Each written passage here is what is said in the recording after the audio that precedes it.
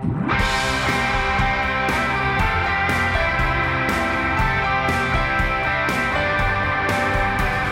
to the Sale Street Podcast. We hope you enjoyed this week's message. And for more information about our church, visit salestreet.org.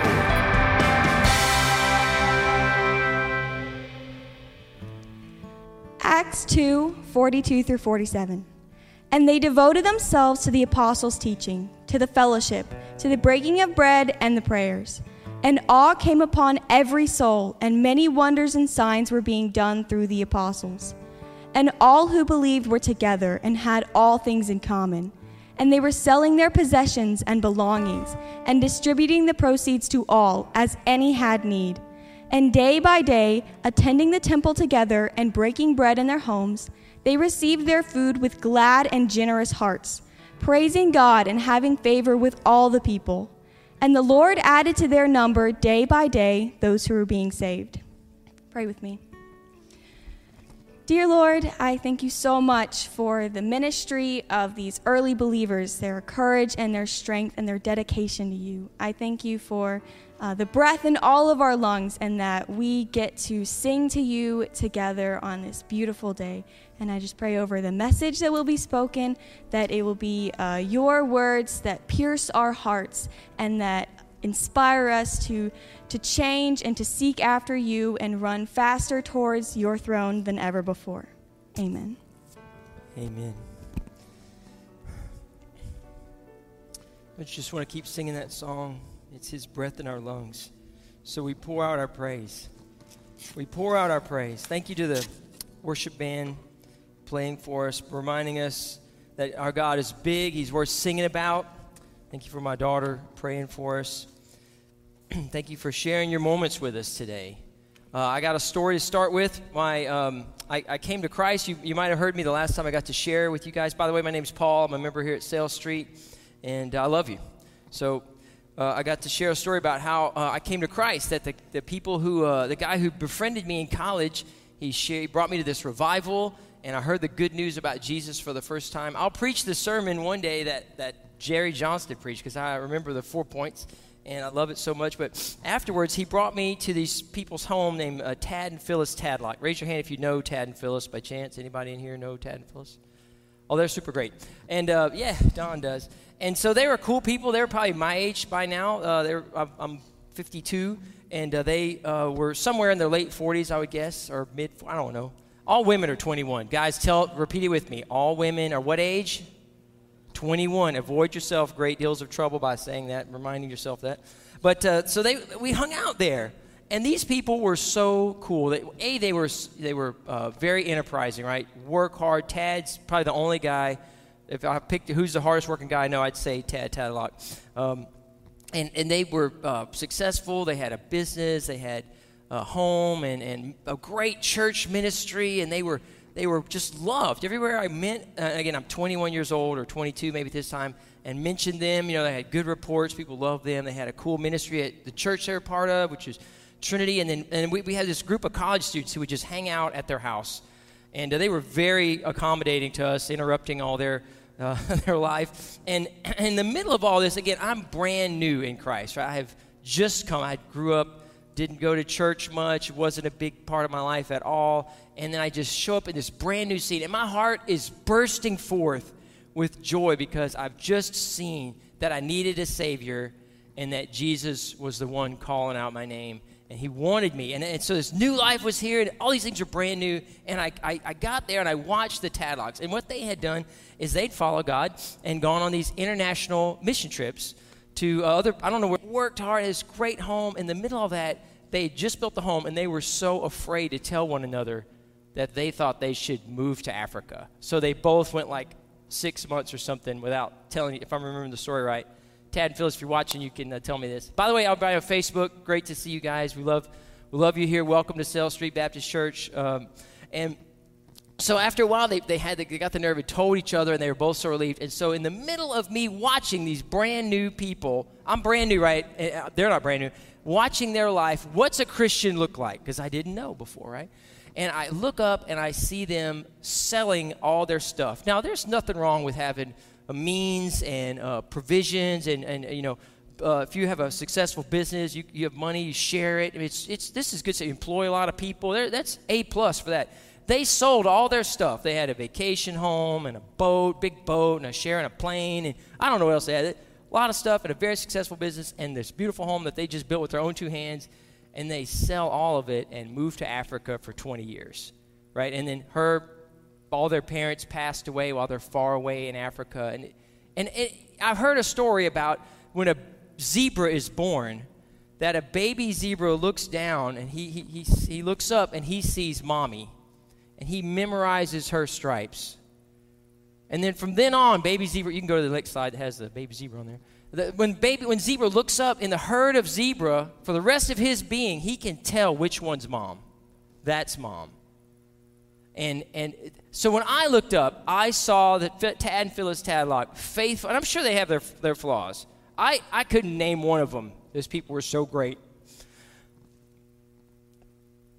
But I'm sure they had some, and I'm sure they told their accountability partners what they were. But I didn't know, right? I just saw this tremendous. They were giving and loving and doing all the things that you should do. And then they sell all their stuff and moved to Africa, to Uganda, actually, for 20 years. And Tad was like the fix-it guy, right? They took care of all the missionaries in country that they could get around, and he was the most industrious fellow. So I hope I model after him a little bit. Forgive me, I did not anticipate thinking about the Tad. Anyway, golly whiz. So in the middle of all that, this is what it looks like to be a Christian. That's the point. You look up, baby zebra sees mom. That's what mom looks like. I looked up, saw the Tadlocks. That's what following Jesus looks like. So we're going to open up the scriptures today. Elizabeth read it for you in Acts 2, and we're going to see what the new church, right? They had been Jewish people. They knew the Jewish lifestyles of going to temple and all the rituals and their religious systems, which were set up by God, and that's good. But these new people had found something that was missing. I found something that was missing when I was 21. And what's missing from our lives isn't just that we need to add one more thing and fix it up. It's that we have a giant hole, a vacuum, an insufficiency that's all-encompassing. We don't need just a little help, a little duct tape, some miracle stuff that you catch on QVC, and it's going to fix up your life. No. We need a total rescue. The Bible says that we have a heart of stone and we need a heart of flesh. Well, you just don't, do CPR and your heart of stone becomes a heart of flesh. No, you need a transplant, and that's what Jesus does. And so this new church, we've walked through this in the first few chapters of Acts. Forgive me. I'm embarrassed by that. And these new Christians, right, they were born again, and this church was born, and we had the first mega church right there in Acts 2. 3,000 people were added to their number that day. I don't think we could handle 3,000 people here easily, not in our current system, but we could do it. I guarantee you. God, if you give us 3,000 people tomorrow, we'll figure it out. I don't know how, but I'll see some hard-working people in here. I don't know how we do it, but we'd figure it out. And they were in here, and let's just do the wide-angle lens for just a moment, right? That God, He started this. He created Adam and Eve, and then they rebelled. They didn't trust God. They thought that God was holding out on them, and sin entered the world, and death through sin. And then God, from the very beginning, He went and slew an animal and made a covering for Adam and Eve. So it was a sacrifice, a foreshadowing of Christ coming to be our sacrifice. And all through the Old Testament, God kept showing off how He was going to bring the rescue through the Savior. And the Israelites over and over proved again by their inability to stay with the law that we couldn't fix it. Duct tape wasn't enough. We needed a heart transplant. And so He did that in the end, all the way to where Bethlehem, the Savior's born. Then Calvary, the Savior willingly lays His life down on the cross, and then the whole world waited when the empty tomb showed up. The rescue is complete, right? The Savior is born, the Savior died, the Savior was resurrected from the dead. Here we stand. This new church is born, right? Pentecost comes. That was 2 weeks ago, I guess. And then the new church is being formed, and bam, here we are, the brand new church. So I kind of have this 5 layout in my book for how Acts works out. So we've seen the first one, that the church was breathed and born, and now we're in the church being formed. The second section in my line. You can go to the next slide. That this church being formed means that we need to know what normal looks like for Jesus people.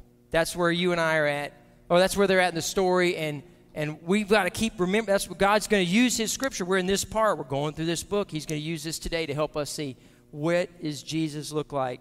What's tomorrow for me and Jesus look like as a part of a church? And how does that work? So the verse 42 is the first verse, and it kind of gives us a quick overview of the next few verses, what's going to come. It says that they devoted themselves to the apostles' teaching and to the fellowship and to the breaking of bread and to prayer. So there has the big four, right? The first three words, though, I don't want to skip them. And because if you have good instructions, but you're not all that excited about following them, how does it work? Y'all tell me. I mean, it's a no-go. It's a non-starter. Really good. When I did college ministry for a long time, if I could get a college student to be like 17% committed to a 95% good idea, did that work out? No, man. You had to just beat on them, jokingly, ask about 500 questions and take 6 weeks for them to come around to be like 70% committed to 30% of their solution. Because we got to want it. They devoted themselves. So this new church, when they start out, we've got to remember to read the text and let it speak to us that the people, not the apostles didn't devote the people to follow Christ. The people, the 3,000. Now, the only numbers we have so far is 120 earlier in chapter 2, and then we have the 3,000. Probably round numbers, who knows? But 3,120 people are in the church that we know of on this moment, and they devoted themselves. They were in, baby. They were all in. It was baby zebra looks up, sees mama zebra who pushes all the chips on the table. I'm going to, again, the Tadlock's my example, right? You don't have to sell your stuff today to follow Jesus. That's not the point. But they were all in. God led them. They pushed all the chips to the center of the table. I'm in with Jesus. They devoted themselves. What did they devote themselves to? Well, they devoted themselves to the apostles' teaching. You can go back to the slide before it. The apostles' teaching, the fellowship.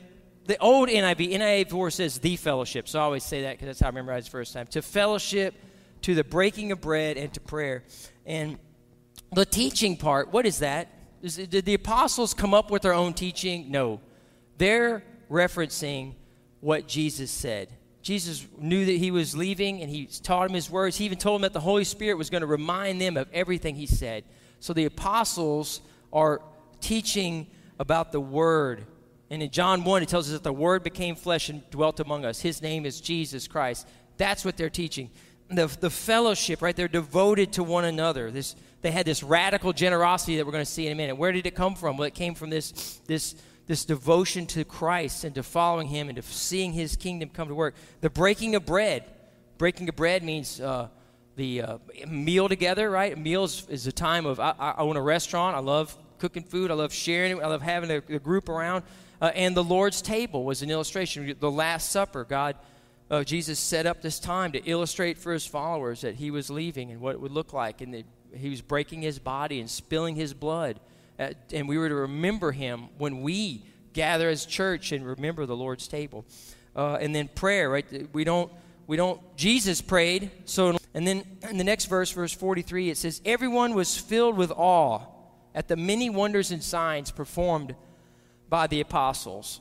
So there's a lot of, we're always looking back and trying to glean through what can we see in the scriptures and how do we apply that today. So the apostles had signs and wonders. And what the New Testament tells us is that those attested to their witness of who Jesus was.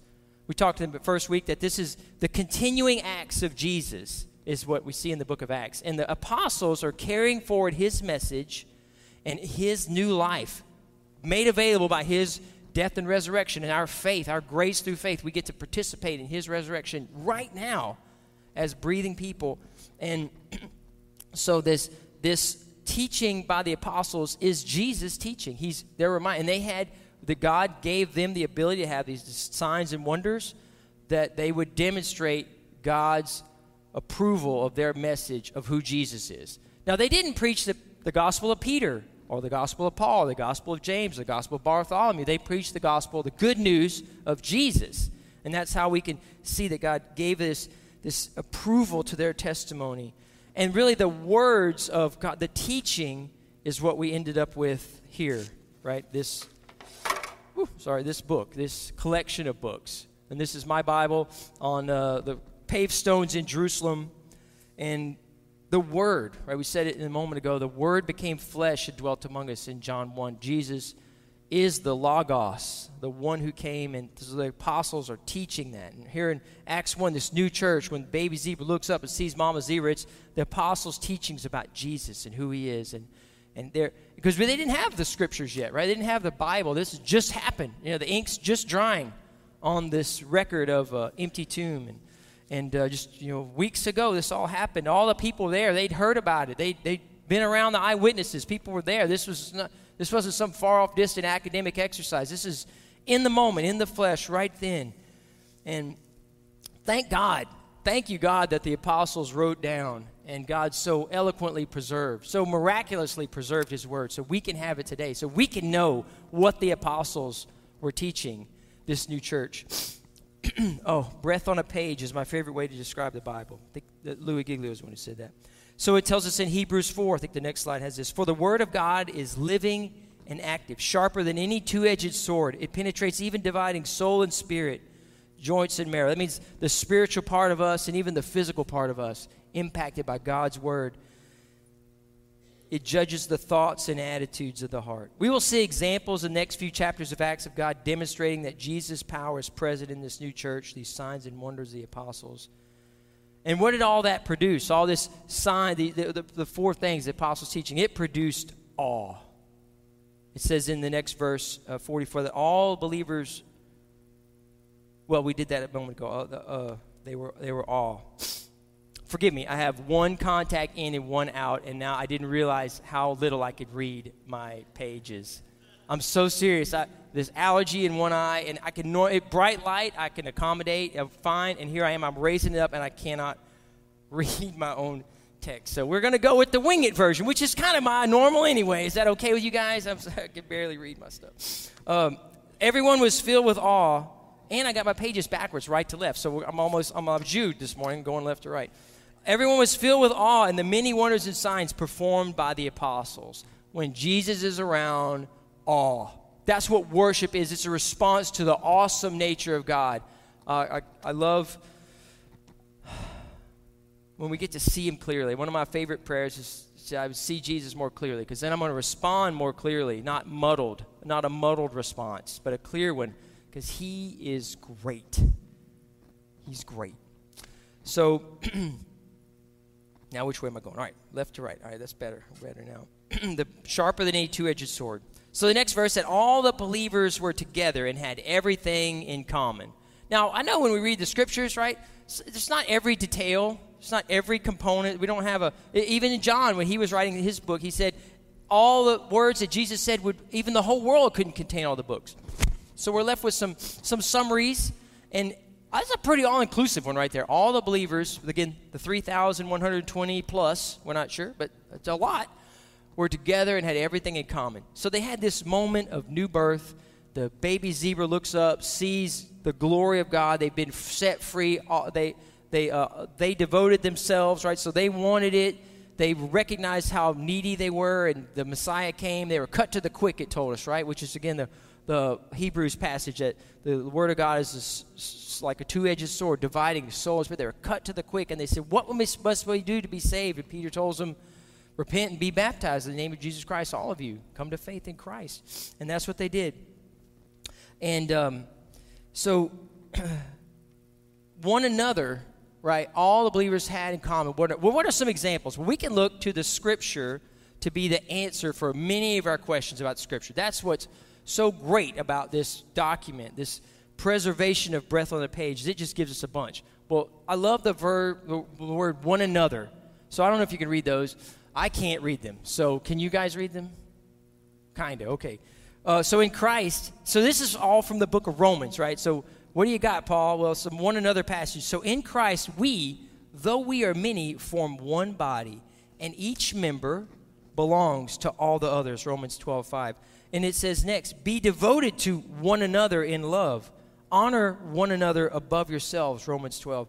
And Paul writes again in Romans 15, I myself am convinced, my brothers and sisters, that you yourselves are full of goodness, filled with knowledge, and competent to instruct one another.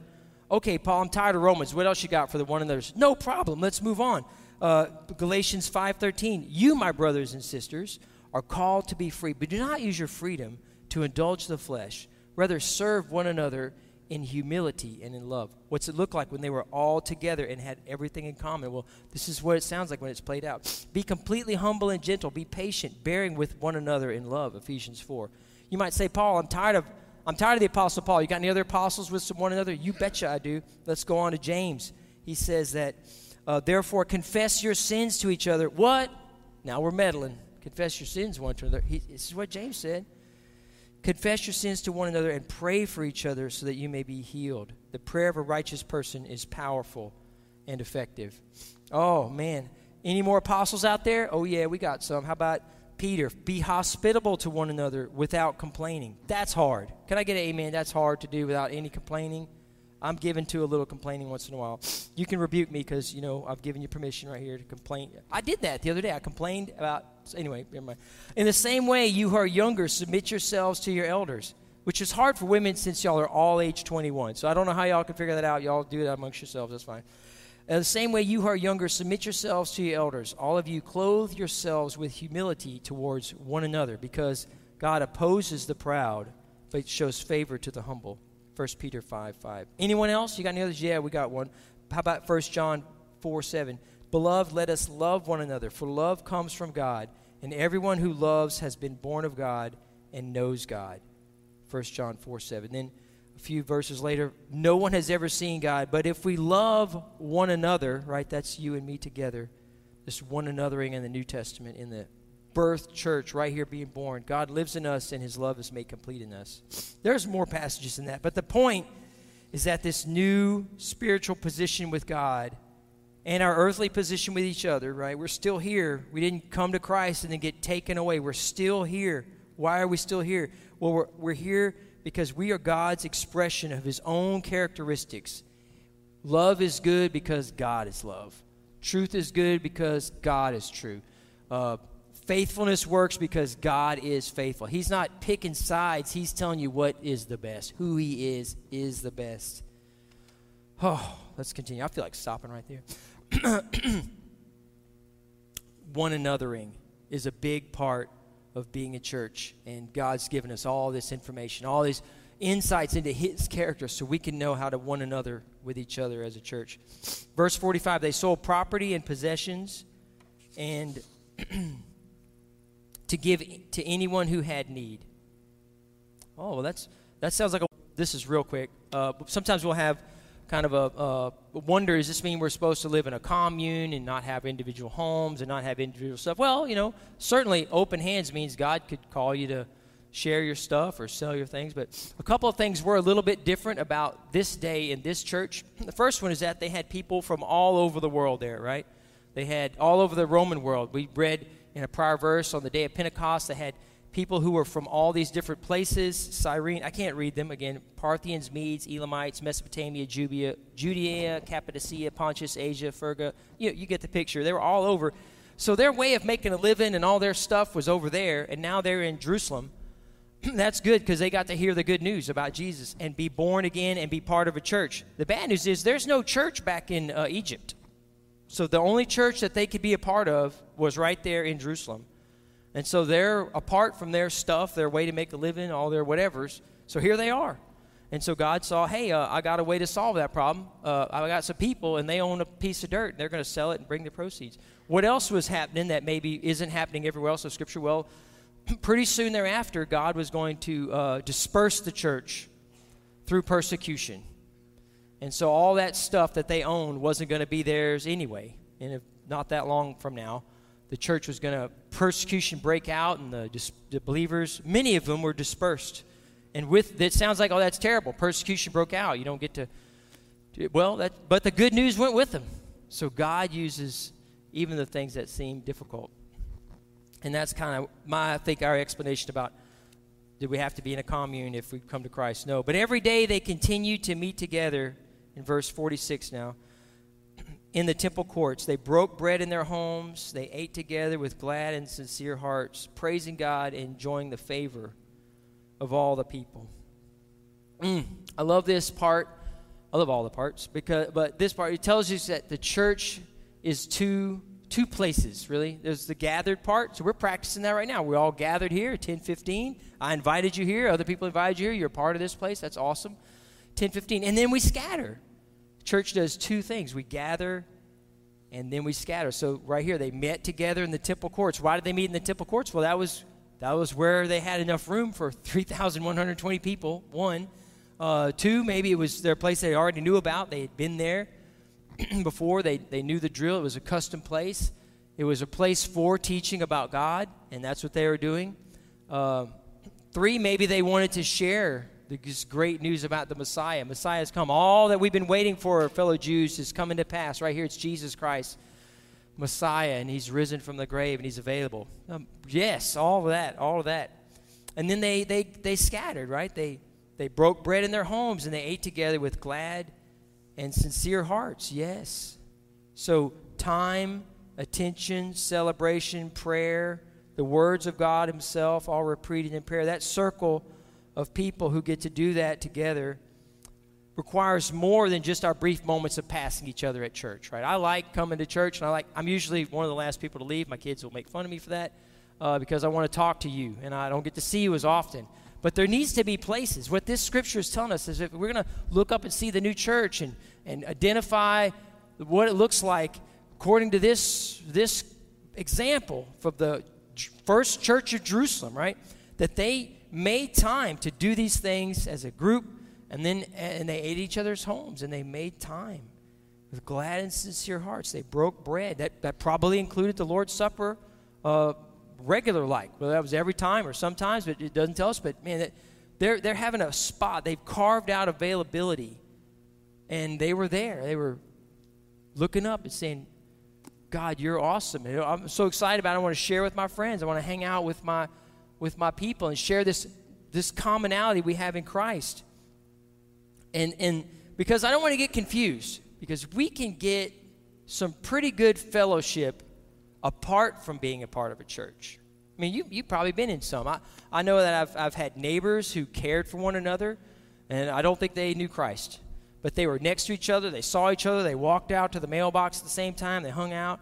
In fact, we even make TV shows about it, right? Who remembers, Hey, Normie? Cheers, right? Who's a Cheers fan? Anybody in here a Cheers fan? Norm. If you want some trivial information, go ask the mailman. He knew Cliff Clavin. He knew all the answers in that. So, I mean, if you spend time together, you start to breed some care. Proximity breeds care, and it can happen. Toby Keith has a song, I Love This Bar, and he talks about an inclusive environment, right, where bikers and bankers and all this can hang out together. I was a banker. I've never been a biker, but I was a banker. And it's good. And you know what? There's some good fellowship that can be, even in places that we would kind of, oh my gosh, a bar, that can't be a good, I don't really hang out in bars, but there can be real community there. But is that enough? And the answer is, it's just it's pointing. We were built for community, but community's not enough. We got to have the born-again nature of a person who's recognized that our sin nature is going to get in the way. Sin's going to get in the way of a community, whether it's in a bar or any kind of club. It could be a nice club. It could be a do-good club. We're going to go out and be good Samaritans. A good Samaritan without the Jesus that the good Samaritans follow is not as good. It's not good enough.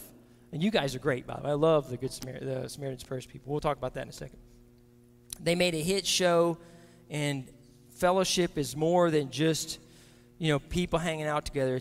It's this, they devoted themselves, the big three, right? We devote ourselves because we've seen Jesus and seen how transformative his life, his word is, and we want to be around him. And he said, I'm going to build for you a family, and it's going to be better than being the children of Israel, right? They were children of Abraham, genetic heritage from Abraham, Isaac, and Jacob, and they were very proud of that, and good for them, right? But it wasn't enough. Fellowship's not enough. We need the Christ who stirs our hearts, the one who is risen from the dead, stirs our hearts so we can be like that, like the first church in Jerusalem. In Hebrews 10, the writer tells us the church, right? The born-again church. He says, let us, start counting with your hands how many us's and we's we have. Let us consider how we may spur one another towards love and good deeds. Let us not give up the habit of meeting together as some are in the habit of doing, but let us encourage one another, and all the more as you see the day approaching. That's a lot of reminders to us that we gotta get with the program, keep moving forward on the how should we do that at Sale Street as we gather to worship Jesus and teach his word and pray and gather around the table of fellowship over food, the table of the Lord's Supper of remembrance and holiness. Yes, we should do that. Should we gather in church together? Yes. Should we gather in homes together? Yes. Should we gather to spur one another on towards love and good deeds? Yes. How do I get that much free time in my schedule? Well, I think we got to go back and remember the first three and the big four. Because I'm a busy guy too. I mean, some of you are busier than me, but I got plenty to do. And the first three of this verse is they devoted themselves. And I just want to keep that close to me all this week, that I want to be one who devotes myself. What? To Jesus the Savior, because I realize I don't have any hope other than him. And other things are still good. Like, we're capable people here, right? You guys came here, Samaritan's Purse, because you're capable. You get your hands, you get your equipment, you get your supplies, and stuff gets done that's got to be done. And it's great. People need it. We had this giant disaster here, and it's so discouraging. So discouraging, and you're bringing that encouragement. We've got capable hands, so we don't want to get confused by our capable hands, that we can capable ourselves away from needing God. No, we need him every day. He's the way and the truth and the life. And no one comes to the Father but by him, Jesus. So that's the first three. And then we got the big four, that they devoted themselves to the apostles' teaching about Jesus. I'm going to put parentheses about that, so we don't get confused. They weren't worshiping the apostles or even their teaching. They're worshiping. Therefore, as we have opportunity, let us do good to all people, especially to those who belong to the family of believers. Now, I thought that was backwards when I was a new Christian, because I wanted my family to come to Christ. And I just wanted to love on them so much so they would see how good God is and want him and see how he's so great. You're confused. You don't realize what you're missing. But the Bible says differently. It says we should love people without Christ, like you guys are doing, Samaritan's Purse, and like we're going to do Sale Street, continue to do. But we got to love each other so that they'll know who we belong to. And then when we go out and love on them, they're not confused about who God is. Jesus says it even more clearly in John 13. He says, a new command I give you. And I'm wrapping up. The band can come up. A new command I give you, to love one another. By this will all people know that you are my disciples, if you have love one for another. Are you hearing the one another's in there, beloved? That when God, he sets up this church, he's setting up this epic, world-changing adventure. And it's even better than J.R.R. Tolkien's books, the first of which is The Fellowship of the Ring. The Fellowship of the Believers is an epic adventure where God sends us out on mission to help people see who Jesus really is. And he does that by us proclaiming his good news. He says, go forth and make disciples, preach the gospel to them, tell people. And he does it by us being an example of him. Jesus and God and the Holy Spirit, they love each other. They're tight.